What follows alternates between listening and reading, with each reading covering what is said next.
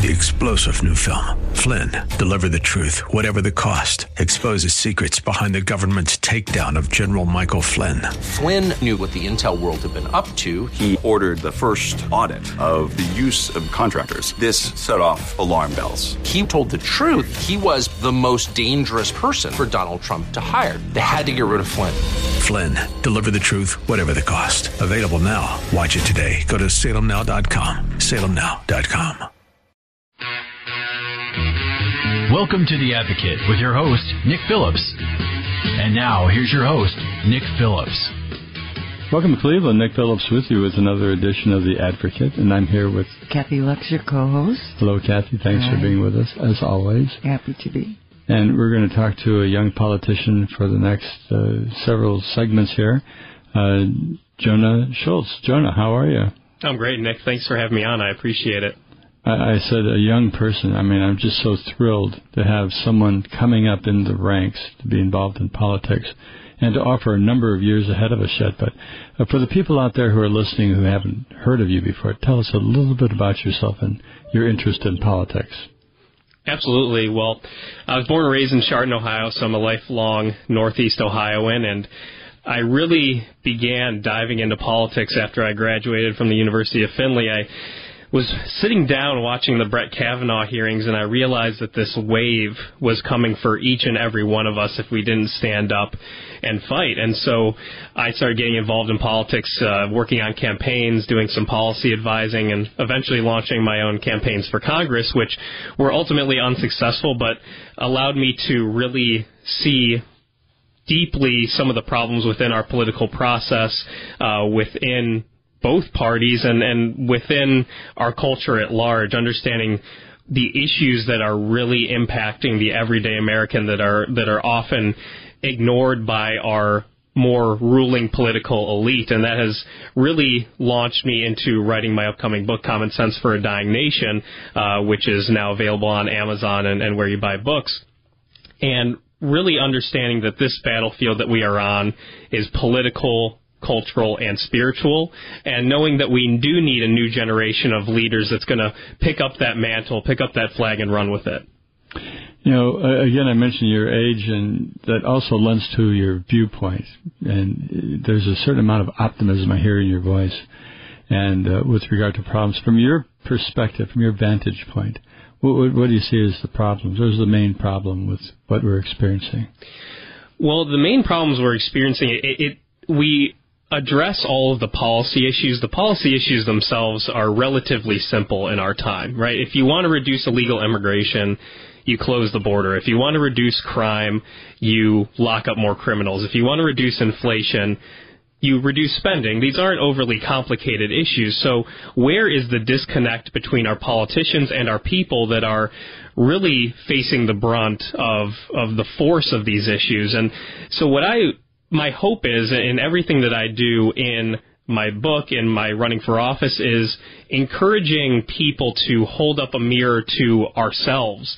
How are we creating a culture, a society that truly deserves to be free? Are we living virtuous lives the way that God intended us to live?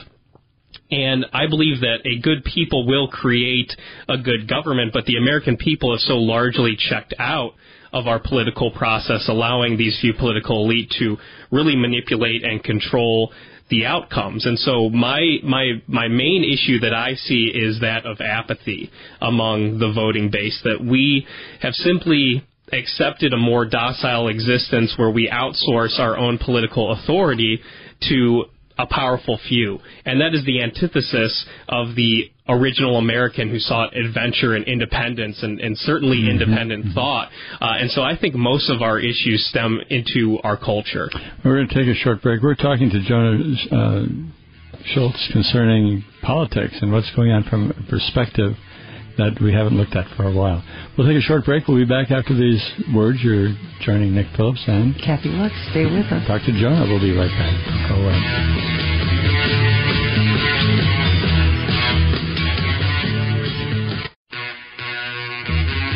Welcome to The Advocate with your host, Nick Phillips. And now, here's your host, Nick Phillips.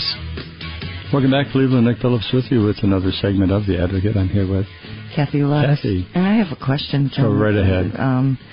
So my question for you, Jonah, is, regarding apathy. I see apathy stemming from a number of things with people. I see it as they don't believe their voices are heard by the people in office. I think they feel they don't know where to go to get the truth about what's happening in our country because there's so much censorship, and we're not told everything that's going on.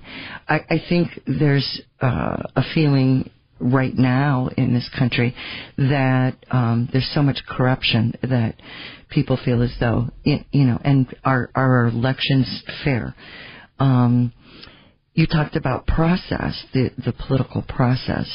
I think that's key. I think that's huge. The way that people are funded, the whole process, I think, leads to corruption.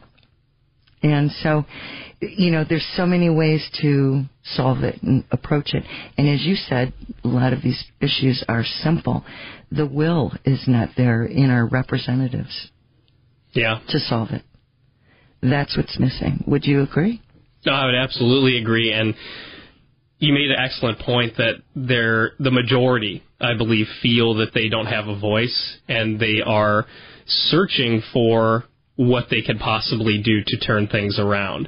But I think the majority as well have kind of thrown in the towel. And that is always what the tyrannical forces of government hope happens, exactly. Right? They have a desire not to just dominate, but to discourage, to ultimately send the people into a state of despair and hopelessness.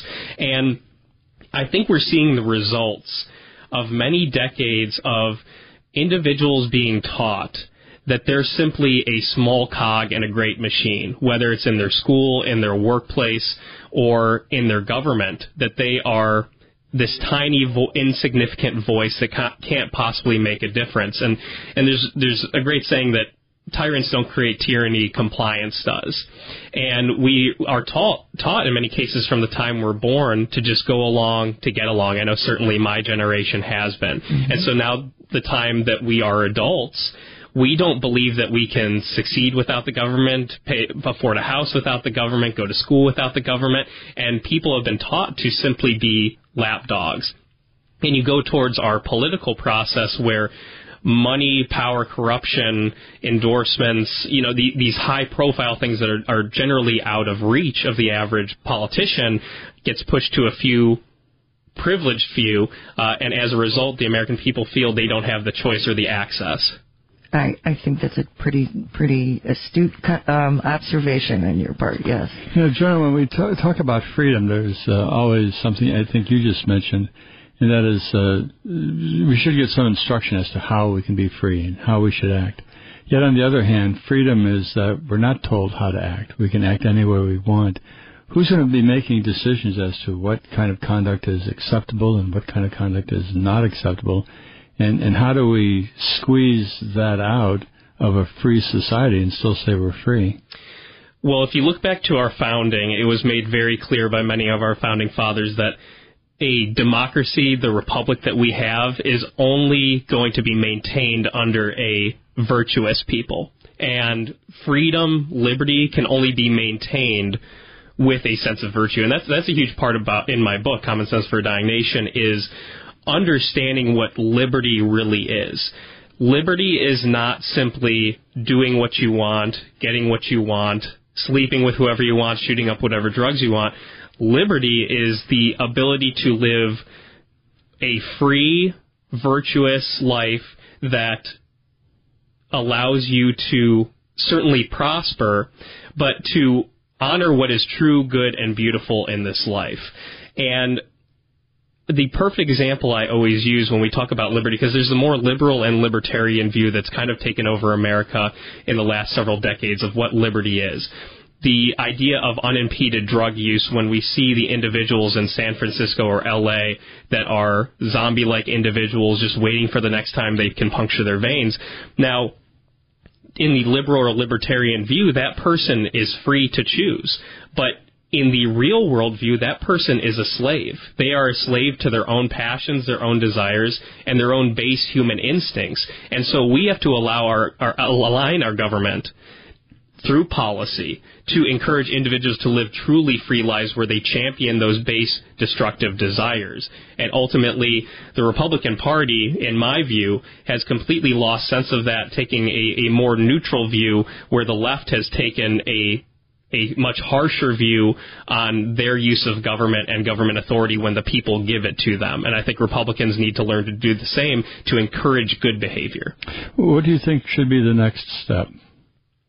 The next step for the Republican Party? For the Republican Party. The next step for the Republican Party, and I think you're seeing it play out in different states around the country and then certain political leaders, but you look at an individual like Ron DeSantis who is saying, I'm going to use, in many cases, the authority of the government to tamp down actions that we don't want in our state, right? We're going to say to Disney, we're not going to tolerate the poisoning of our youth and allow you to continue to get the tax breaks you're getting. We're saying to schools, no, we're not just going to have this absolutely neutral government. We're going to go in and say you can't teach critical race theory. You can't have this type of pornography in schools.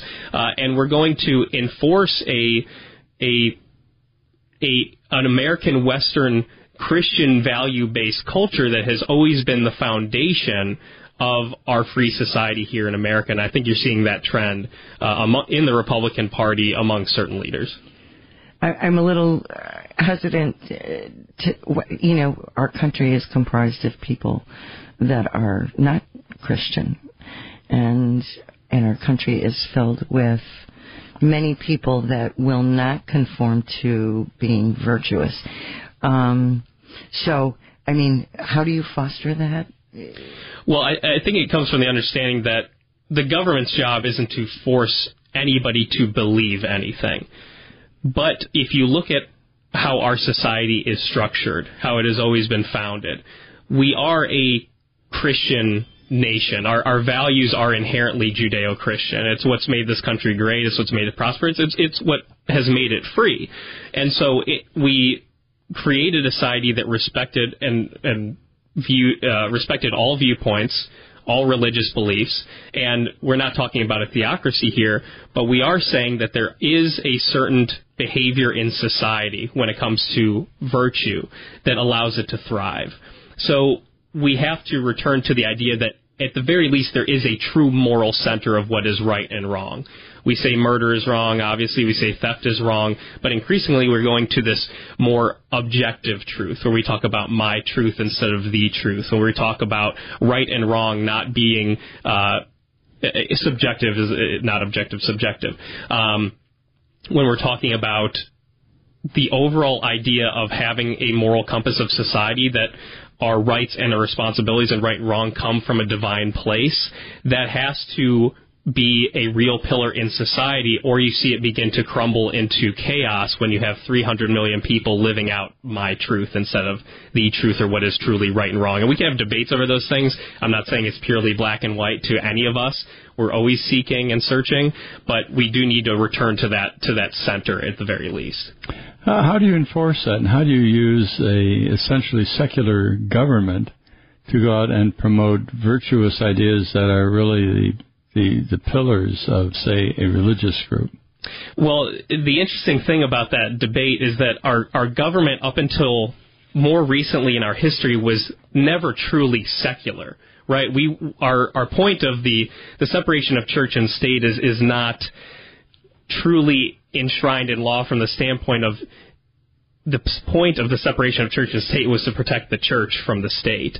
Our religious views always will guide our political views because at their core, every human being, whether they believe in a certain God or not, is religious, is spiritual, does derive their beliefs from something greater than themselves. And so we have to allow our spirituality to advise what we believe politically. And I think when you see in our schools, when you see the Bible taken out of our schools, you see a direct correlation to upticks in violence. You see direct upticks in immoral behavior that's not just immoral from my standpoint, but destructive behavior that hurts children and hurts families. And so when you're looking at how do we recenter ourselves, there has to be a spiritual element to it that believes there is something greater and a higher moral power, and that does have a place in our halls of government, and that's why for the better part of our history,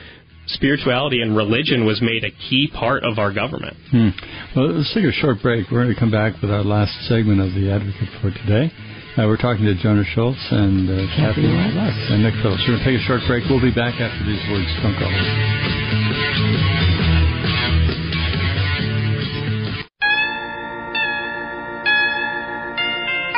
And now, back to The Advocate with your host, Nick Phillips. Welcome back, Cleveland, to our final segment of The Advocate for today. So this is Nick Phillips, and we're here with Kathy Lutz.